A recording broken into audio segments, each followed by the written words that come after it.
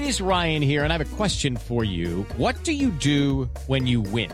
Like, are you a fist pumper, a woohooer, a hand clapper, a high fiver? I kind of like the high five, but if you want to hone in on those winning moves, check out Chumba Casino. At ChumbaCasino.com, choose from hundreds of social casino-style games for your chance to redeem serious cash prizes. There are new game releases weekly, plus free daily bonuses. So don't wait. Start having the most fun ever at ChumbaCasino.com. No purchase necessary. VGW Group. Void where prohibited by law. See terms and conditions. 18+. It is Ryan here, and I have a question for you. What do you do when you win?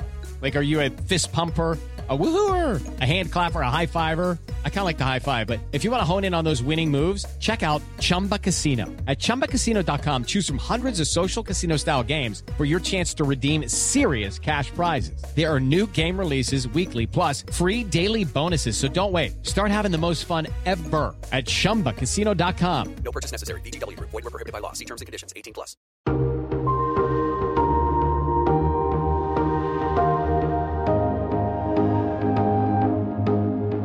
From Variety, celebrating more than 115 years covering the business of entertainment, this is the Award Circuit Podcast. I very much would have told you on, March 12th, 2020 that our show was in a groove, and I felt really good about it. But I like this version of our show a lot more, and I think that so much of that was, hey, there were things that happened during this terrible pandemic that brought us closer to our sensibility comedically, our authenticity as people, and we know based on the fact that people kept watching that they liked it, so we can come back in the studio and let's just do that show. Let's not think to ourselves, okay, remember what we were doing in 2020? It was far more like, hey, let's layer all this new stuff onto it. Like all late-night talk show hosts, Late Night with Seth Meyers host Seth Meyers found a way to get even more creative during the pandemic, finding a new groove for his NBC show. I'm Michael Schneider, and on this edition of the Variety Award Circuit Podcast, we talk to Seth Meyers about a little bit of everything, including his COVID experience, how his early comedy chops at Northwestern led to this career, what happens if Trump is reelected, and shining even more of a spotlight on his staff, including Amber Ruffin. It's all next on this edition of the Variety Award Circuit Podcast. Stay close. Seth Meyers has been going strong for a while now, as seen from segments such as the viral video series Corrections, in which he answers online comments, or the signature, strongly written A Closer Look. As the committee investigating the coup attempt on January 6th continues to reveal new evidence of a coordinated criminal plot by Donald Trump to overthrow American democracy, Trump is responding by suggesting he might pardon the January 6th defendants if he gets reelected in 2024. For more on this, it's time for A Closer Look. These hearings are important is very simple. This wasn't a one-off, and Trump hasn't forgotten. If he gets the chance, he's going to finish the job. And this is one of the rare times you can say that about Trump. He's not exactly a closer. I'm not sure he ever technically finished any of his buildings. I'm pretty sure that instead of putting fire alarms in his condos, he just painted them on. It was the second day back from the holidays at the start of January when Seth Meyers tested positive for COVID-19. He was immediately sent home, and a week's worth of shows were canceled. It's one of the more unusual aspects of hosting a talk show in 2022, something that others like Jimmy Fallon, James Corden, and Jimmy Kimmel have also experienced, a positive COVID diagnosis that sends your show either into repeats or guest hosts. Meyers spoke to Variety's Award Circuit Podcast during a recent stop in Los Angeles. First time I've seen people under the LA sun for almost 3 years. It's been that long since you've been to L.A. I haven't really, the pandemic meant you could do a lot of this stuff remotely. Yeah, it's nice to be here and to see friends, and I've been really happy. So where do you stand in terms of how nervous are you in seeing people, and how much are you sort of, fist bumping versus, elbowing? Or I'm still in the window, I think, of being immune from the fact that I got COVID in January. So I think that's I think I'm about a month away from being a little more standoffish again. Yeah. But I feel right now like I'm good to go. But I've seen some friends here where I've worn masks and we've sat 6 feet apart, and I've seen others where we've been a little bit closer. But I've moved to a place. I'm also lucky because I get tested all the time at work. So I think that thing of knowing every 24 hours you're good makes you a little bit more relaxed. Yeah. It's like you're like playing the lotto every single day. Is this the day? Is this the day? And it was the day. I mean, it was the second day back from our Christmas break that they basically turned me around and sent me home. So at least being over that hump is nice. Yeah. And how did you? How was your COVID experience? My COVID was, I had no symptoms, so I was fine, but the whole family had it. So we were all, it wasn't the worst group of people to be stuck with, obviously. And the dream, of course, is when you, the dad, are the only one with COVID and you have to put yourself in a room and watch like Shawshank a bunch of times by yourself. Yeah. But I didn't get that. So you still had to watch the kid shows. I had to do all that. Yeah. But, they're fun. They're good company. Because you're in like sort of the preschool TV sort of phase right now, or where are you in terms of like what you're watching with the kids? Almost nothing. Our kids, and I appreciate that this is the wrong, on a media podcast, is the wrong thing to admit. On a TV-centered very slowly introducing our kids to screens. And what's funny is you realize one of the byproducts of that is we watched the first Paddington movie with the 6-year-old and the 4-year-old, and the 6-year-old just emotionally could not handle any time Paddington was at risk. Yeah. He just turned into a puddle of tears, and we had to stress to him, like, oh, you haven't engaged with enough, like, children's programming. Like, Paddington's not going to die. So we might have to speed up and catch him up to the world. Yeah. Yeah. That's interesting. I mean, hats off to you. Yeah. Because I did not go that route. Yeah. We're following, I don't even know. The path that's laid out by my wife, I would say, is the one we're on. Yeah. And she just doesn't – I mean, they're really good. My kids can, like, tell you different plants and different trees. And I should probably be on, like, a Portland podcast talking about, like, how – This is very NPR of us right now. So and I saw you did NPR, like, not too long ago. Yeah. So. I mean – when you talk to Terry Gross for a week, people come up to you in New York, especially. I don't know what it's like here, but in New York, it's a walk in town. So when you do Fresh Air for a full week, people with tote bags tell you how good. They were like, you were one. And they all talk like Terry Gross. So you have to get really close to receive the compliment. And then they say, I really enjoyed it. Yeah, no, it's very like, and Terry Gross is like the icon. Yes. So that the two New York. Oh, she's not New York. She's Philadelphia. But the two.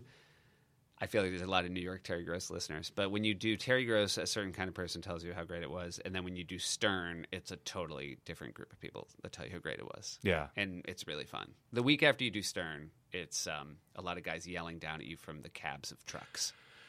What's more, which show did you have to prepare more for? Which one were you more nervous about doing? I'm always more nervous about Stern because I'm afraid I'll say because he needles you into he even though I think he does it without malice, he just is always like he's like one of those friends who's like, come on, you can tell me. Right. It's just the two of us. And you believe it. Like he's so good that you at some point you think it is just the two of us. Look at his loving face. Yeah.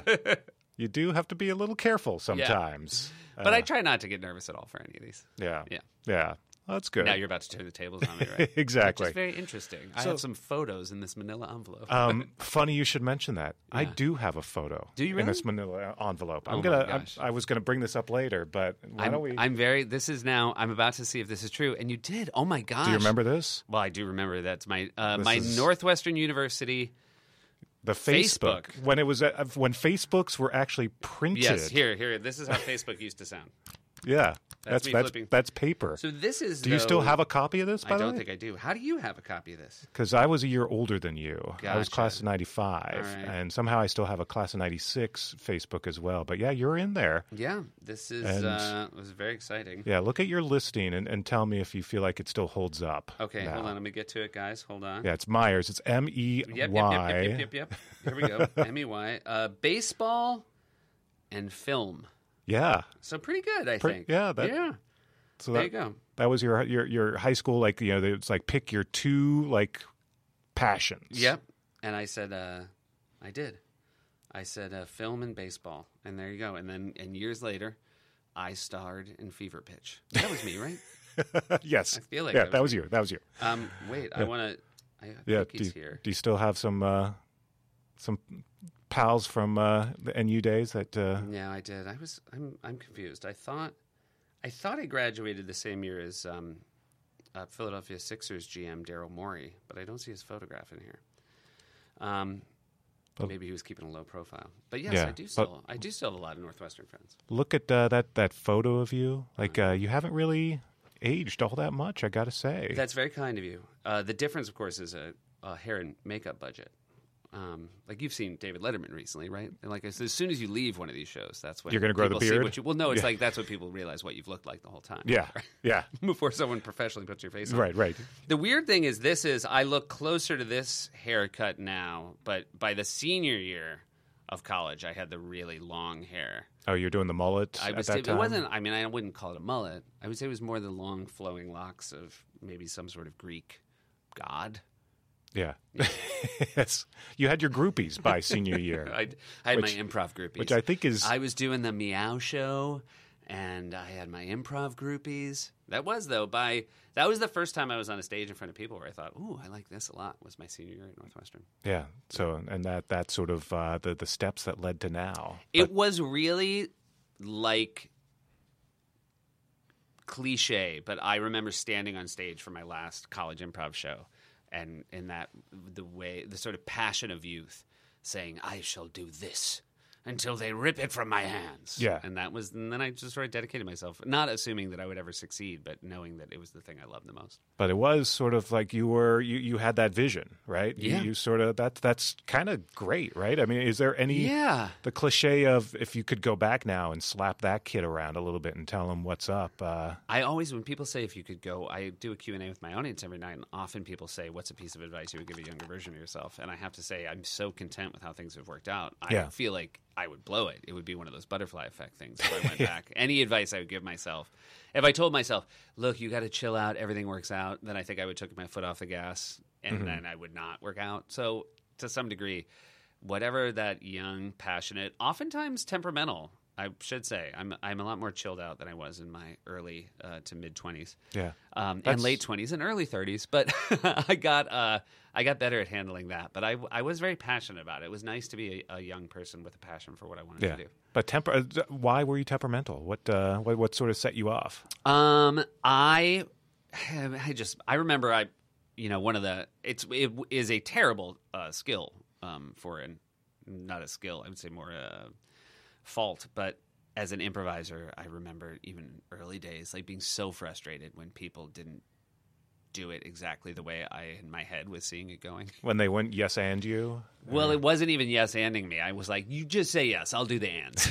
you know what I mean? I remember that's when I realized, I think I'm a better writer than an improviser, because the thing about improvising, great improv scenes, is two people are writing together. And there's this confidence that wherever it goes will be a magical place. Whereas I think if I walked out on stage with an idea of what I wanted the improv scene to be, I was always frustrated that people weren't doing the lines that I had in my head, even though it was very unfair to ask them to read from a script that didn't exist yet. Right. If only they could read your mind, then this would have been a perfect show. To me that they weren't putting the effort in to read my mind. Yeah. Well, so you mentioned the audience and talking to the audience each night. So refresh my memory when you got the audience back. Yeah, so we were basically September of 20 to October of 21 empty studio. And then October 21 was when we had the audience back. I think we were one of the last shows to bring an audience back. Yeah. Well, actually, Daily Show just now. Yeah, just so this Trevor, week is finally. Right. He was the final one. Yeah. But and then John, I guess. John was after us too, I think. Yeah. Oliver, yeah. He was still in that little void closet. Void, He was very sweet. I should say, this will not surprise people that John is very sweet. When I fell ill with my COVID and we had to do it remotely, he offered me the void. He texted. He did. He said, "We have the void, and we only use it one day a week. And if you want to use our void," and so shout out to John. That's nice. He's great. The thaw of the talk show wars, of course, is a popular topic right now. Now, of course, I didn't take him up on it, and so it could have very well have been a trap. Yes, it looks like a nice offer. Yeah. But, there's no way of ever knowing. Right. But I do think there is a full thaw of the talk show wars. And I think, as we live in a present where we have actual wars, I think it's nice to reflect back and say that maybe those wars were frivolous. Yeah. The Cola Wars, the Cola Wars, the talk show wars. I think what the most heartbreaking thing about the Cola Wars is? Do you know? Is it that RC just never came to play, or it's that it's the last line of "We didn't start the fire"? Like in all, for him to pick a thing, like to immediately be a thing that is forgotten as like the last, to scream "Rock and Rolla Cola Wars" as the final word is it's heartbreaking. I mean, not the only thing wrong with that song, but probably the worst offense. Yeah. But it does sort of remind you how innocent we were back in the 80s. And I often think about that period of time, that late 90s. Like that was really, I mean, there was almost nothing on our minds. Yeah. I mean, because that was when I was getting my start as an improviser, and boy, oh boy.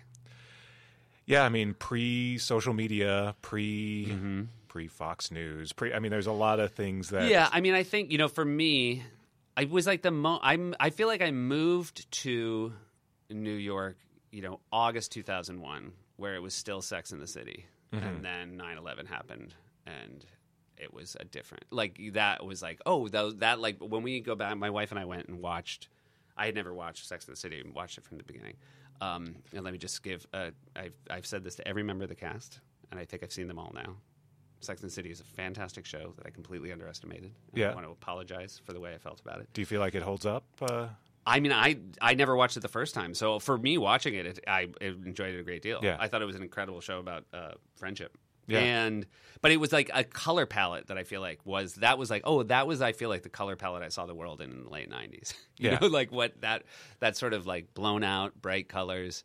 Yeah. Not a lot of like the things we worried about were all like our interpersonal relationships, and then like I feel like since 2001 it's been a whole different deal. Yeah. Well, and ironically, we thought the world was going to change in 2001, but it changed an entirely different way. Yes, it's a good reminder that we're pretty bad at gaming out how massive events will change things. Yeah. And obviously we're experiencing another one of those right now. We certainly are, and this one feels like. Just a slow. It's like a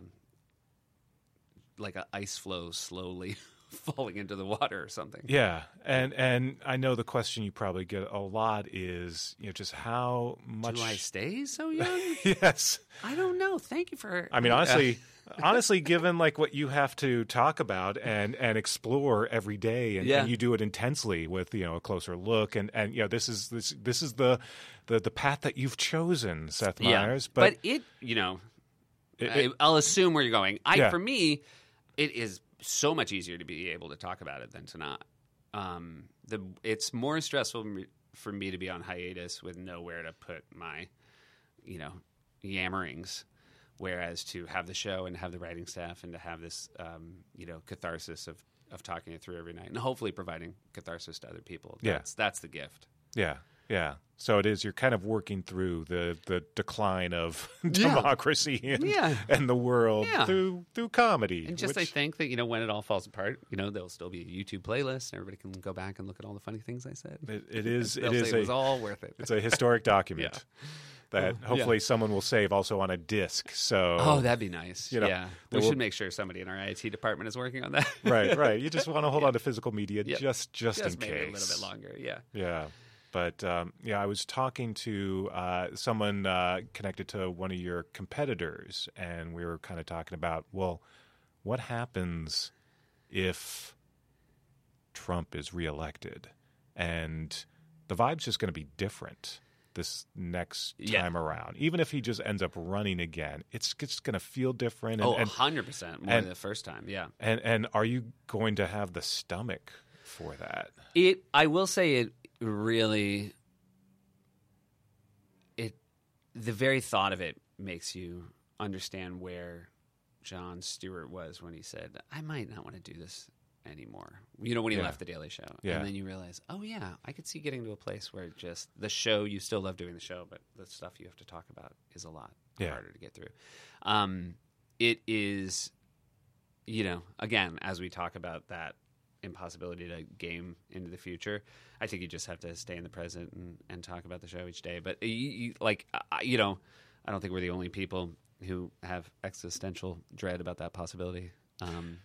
But I do hope that when people think about that possibility, they think about how it will affect my show first. I appreciate that it will also affect you in negative ways. I would like you to put our show at the front of your mind. Well, and you see, speaking of Jon Stewart, there are a lot of people who are still pissed that he left right before everything went down. And they still sort of are angry that he wasn't there to sort of walk everyone through and maybe hold our hands a little bit. And thankfully you were there and John Oliver. And, we had plenty of folks, but you will sort of be called upon to help people out. Yeah. And I mean, I do think it was interesting because one of the questions, I certainly get it less now, but there was and I think it's true of a lot of the shows right now, is like, who do you think you're convinced, do you think you're changing anybody's mind? And I don't. I mean, I think at this point, it's not about that as much as trying to, talk to people about the things that are happening and how we feel like they're, more systemic than about any one individual, and hopefully that can just help alert people to what we think the stakes are. But we feel better certainly talking about it than not. Yeah. And thankfully, we still do also have really dumb moments like the Will Smith slap to talk about in addition to it. I'm loath to say, isn't it great when something like that happens? So I hope nobody knows that I think that. But it is. Well, it is those moments where you realize, I guess if something like this can happen, it would be foolish for us to think that we'd just be able to steer democracy through choppy waters with no incident. Yeah, but at least it's something. It's something. But this city should have. Did this city shake when that happened? I can only imagine. Well, it was like the 4 steps of denial, where that night everyone was making jokes and having fun with it, and it was a good time. And then day 2, you're like, oh yeah, that was kind of that kind of wasn't cool. Day 3, you're like, yeah, that definitely wasn't cool. And day 4, it was, well, we got to take Will Smith down. Yes. That seemed to be sort of the slow burn of this whole thing. Yeah. It was amazing there was a thing that happened that everybody saw, and it was strange to me that it still took, there was still multi-steps in the ways that people came around. It just goes to show you that even as we talk about, the problem with, social media is it only tells you half the story. That was a situation where we saw most of the story. It wasn't very long. We could watch from beginning, middle, and end. Yeah, and I loved Amber's take on it. I mean, it was great. I just love having, it's, one of the many benefits of having Amber Ruffin on your writing staff is you don't even have to pick up the phone and ask her to start thinking about something for Monday. She came in with 2 different takes, not takes, the same take, but 2 different sketch forms for it. Yeah. And and one of the giant benefits of having her on our writing staff. Yeah.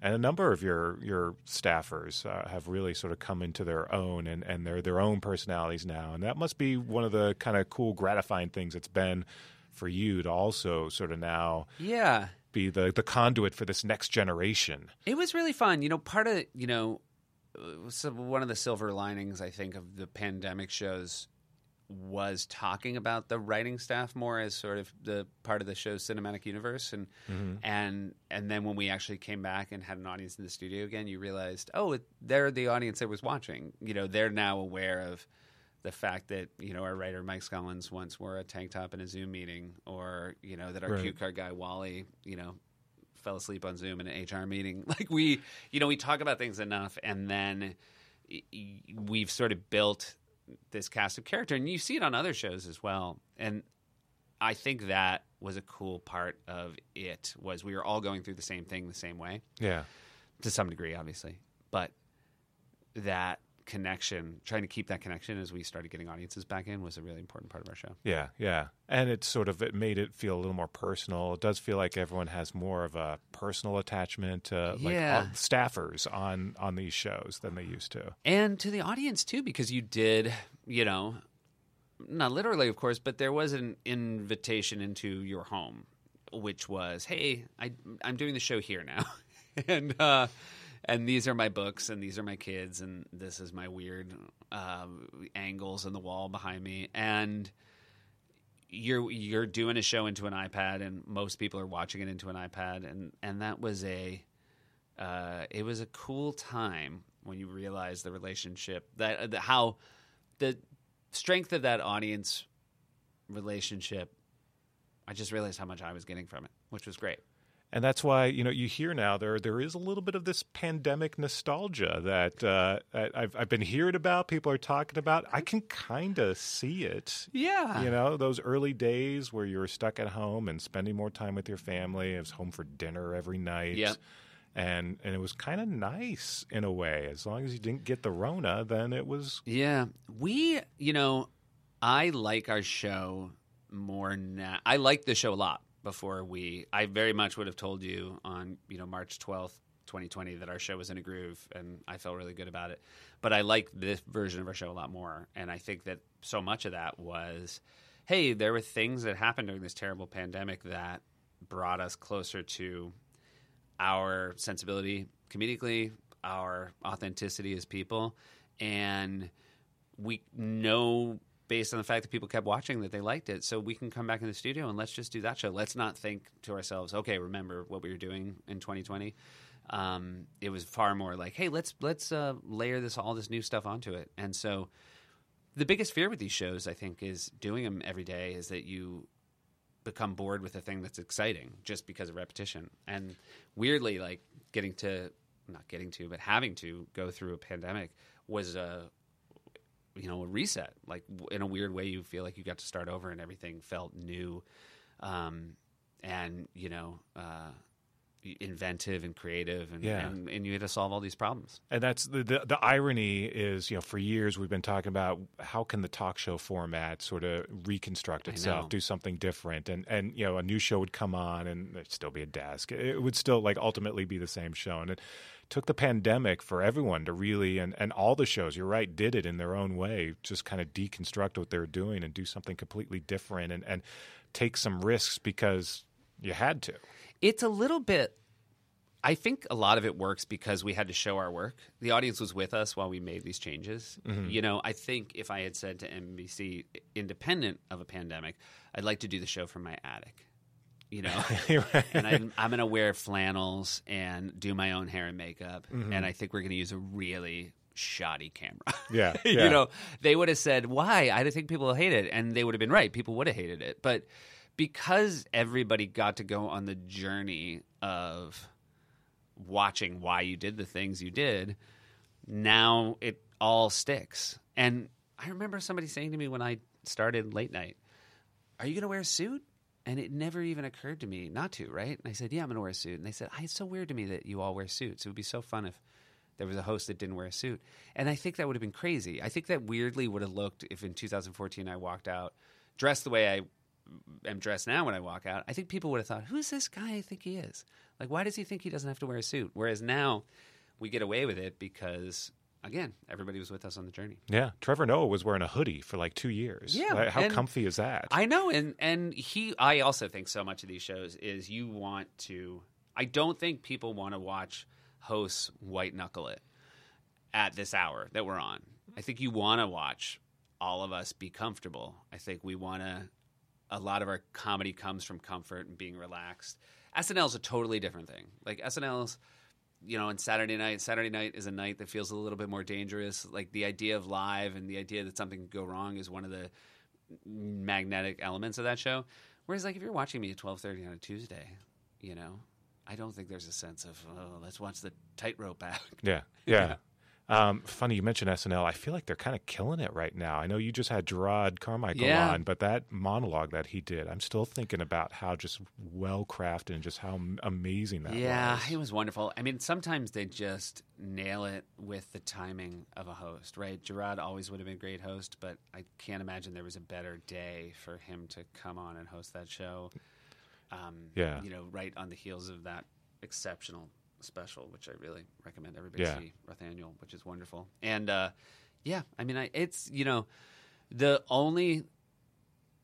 it's so funny to be a former part of that show and go through the same journey that everyone who's ever left that show has gone through, which is, well, best of luck doing it without me. Oh, you guys are doing great. Like, see how long you last without, you're with that, thriving? Better ratings than ever? Okay, great. I apologize that I ever thought that way. Well, the new rule is you never leave, right? I mean, now the thing is you just stay forever and do your other things. So I mean, that's the thing. This new balance of like a short season of a passion project, that was not available, by the way. Nor was anybody offering it to me. But like, I can't tell you the things I turned down because I didn't have the time with the SNL schedule.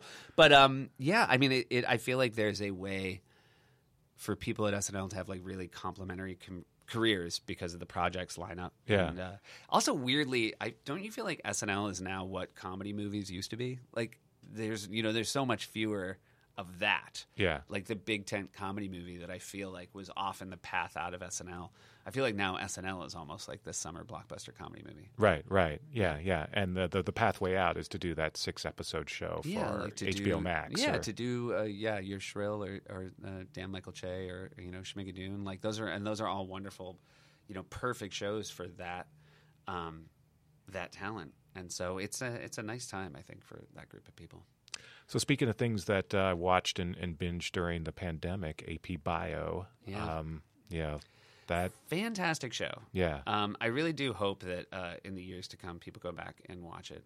That's Mike O'Brien. He's one of the funniest people I've ever worked with. I knew him in Chicago, and then he was a great SNL writer, and he just wrote this wonderful show for an incredible cast fronted by Glenn Howerton, and it's all available to stream, 4 great seasons on Peacock. And it kept taking really cool chances every 4 years. For over 4 years.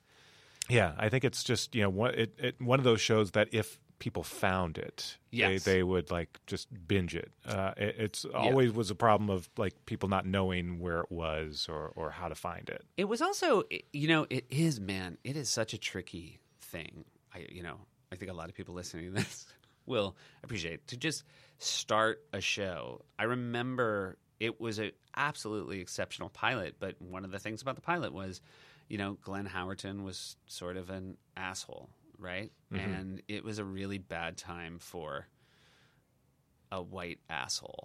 Right. Yeah, the Walter White era had passed. Yeah. A little bit. Even though by episode 3, you could see that this was an ensemble show. Right. And an incredibly diverse ensemble show with a cast of both really talented young actors and talented older actors, and that's and I also think that's the only way you could have told a story because you had to set up who Glenn's character was.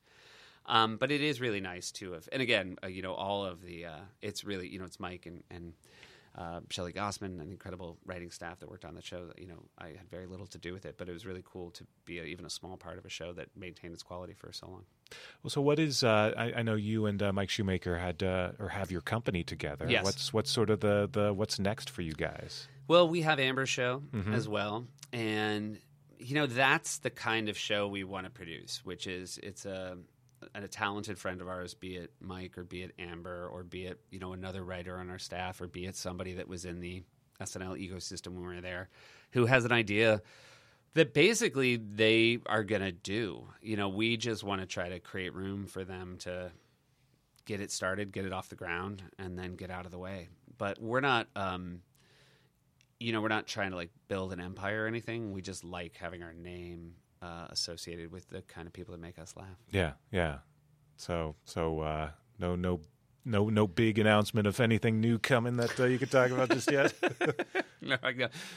We're doing a Iron Man prequel. There you go. We just have to work out the IP. You were doing a Monsters thing at one point. We were doing a Monsters thing that sadly is now there's someone else is doing. I think Rob Zombie did a Monsters movie. This is a classic situation. Happened to me many a time where I couldn't quite crack it, but then Rob Zombie. Yes. And it's in the safe hands of Rob. Yeah. He's actually doing an AP Bio reboot. I don't know if you heard. Well, it's, you know what? He's got the skills. I'm not going to stand in the guy's way. And then we got more documentary now coming. That's soon? being filmed right now. Yeah. So I can tell you we're filming the entire season overseas. And overseas? And in the UK and Europe. Okay. Yeah. So it's very. I'm very excited. It's been, I mean, first of all, I'm so grateful to IFC that they have been very understanding of our schedules and commitments, and the fact that we're doing a fourth season, maybe now like 8 years after our first season. Like, it's been a big old gap since season 3. But there's very few things I work on that I'm prouder of than documentary now. No, it's always fun. I know a couple things have leaked out, like you're doing a Octopus Teacher. Mm-hmm. Octopus Teacher, yes. My Monkey Con Man. Yeah. So, and we're getting. I mean, I don't have to tell you. The UK has some talented thespians, so casting has been a joy. I bet, and they like their humor dry. They like it dry, and I dare you to find a drier comedy show than documentary now. Yes.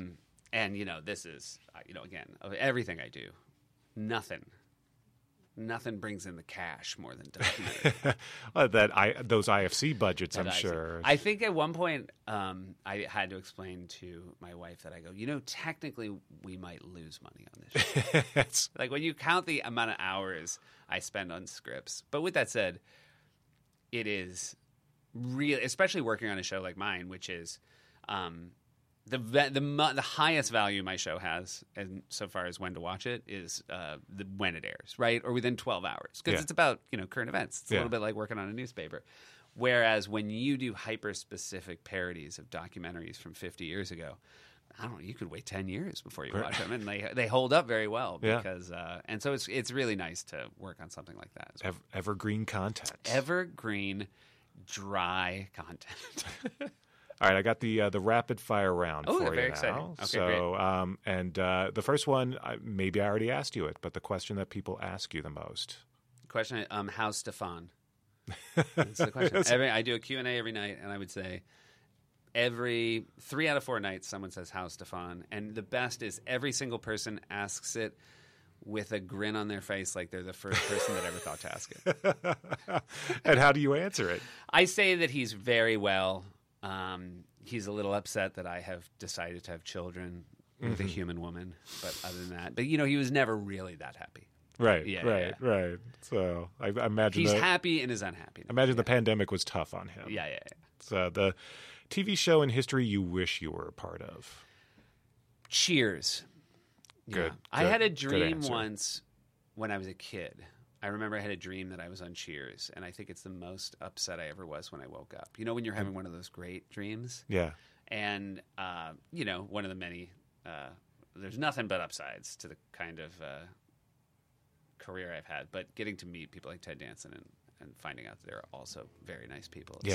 A real special thing. Ted Danson is the best. He really is the best. He is the best. Mr. Mayor, by the way, another show people need to be watching. Very good. Bobby Moynihan, an incredible role for him. Oh, him. yes. Yeah, fantastic in it. What would people be surprised you watch? What's your guilty pleasure of the moment? What would people be surprised I watch? I don't know if they'd be surprised. I think there's that. You get a little bit of an asterisk on anything you watched in the first 3 months of the pandemic. But my wife and I, who never watch reality shows, we watched the first season of Love is Blind. Yeah. You haven't gone back to season 2? Haven't gone back. We don't have that much curiosity. Season 2's pretty good. All right, that's what I hear. It's pretty good. Yeah. I didn't think they were going to be able to top season 1, but I just, I finally got one of those apps where you can make a wish list of things you want to watch. Mm-hmm. And I just don't know. I always feel like I'm a little bit behind already. And so I'm not sure I want to add.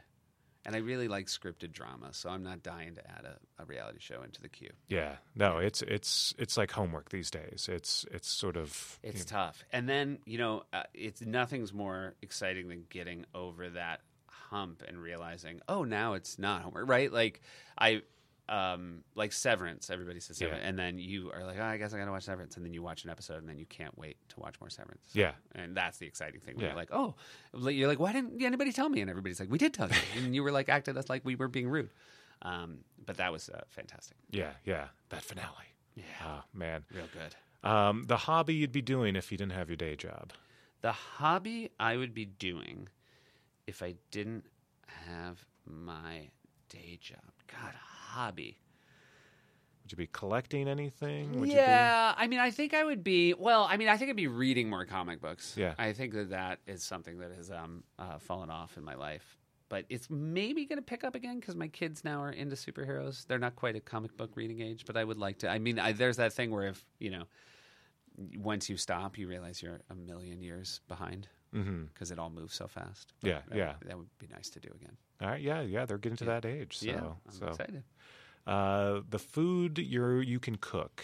The food I can cook. Do you have a dish that is sort of your signature? I don't really have a signature dish. No, I would say I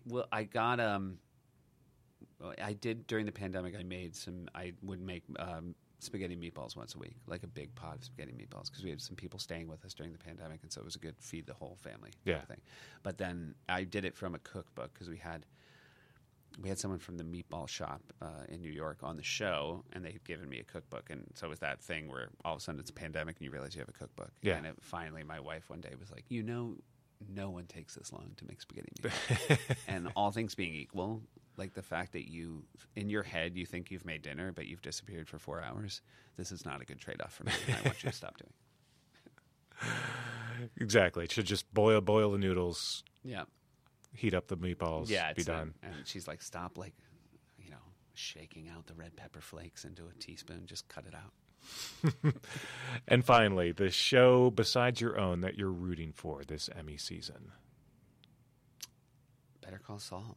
Better Call Saul. I mean, are they going to be this Emmy season? Yeah, They're going to qualify. Yeah. Yeah. I think that show has been. I think it started exceptionally well, and I wasn't sure it was a good idea. I mean, shame on me for thinking that. I don't think Vince would have done a show that wasn't a good idea, but it's so much better than I thought it would be, and it gets better every year. Yeah. And I think that there are so many great casting choices in that show, and those casting directors should get an Emmy. Yeah. That entire cast. I mean, starting obviously with Bob Odenkirk all the way down, and the fact that Bob Odenkirk's okay, he's in good shape. As a matter of fact, the final word at the panel we did with him the other night was like, okay, one word, Bob. How would you describe this season? Heart-stopping. Oh, very. See, right? That's an old school improviser. That's tying an it back. Yeah, he tied it back perfectly. He completed the long form. Yeah, gotta love it. Well, Seth, man, congrats on everything, of course. Thank you. And staying safe nice. and good, and so happy that you're going strong. The kids are good. Life's I'm good. gonna just very slowly now make you watch me flip through this Facebook while I find the ones that got away. That's Seth Meyers, host of Late Night with Seth Meyers, weeknights on NBC.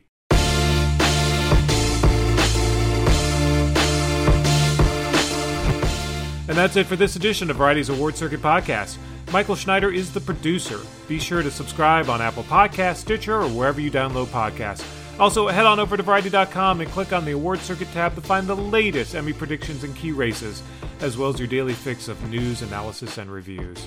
Until next time, for Jazz Tanke, Emily Longaretta, and Clayton Davis, I'm Michael Schneider, and we'll see you on the circuit.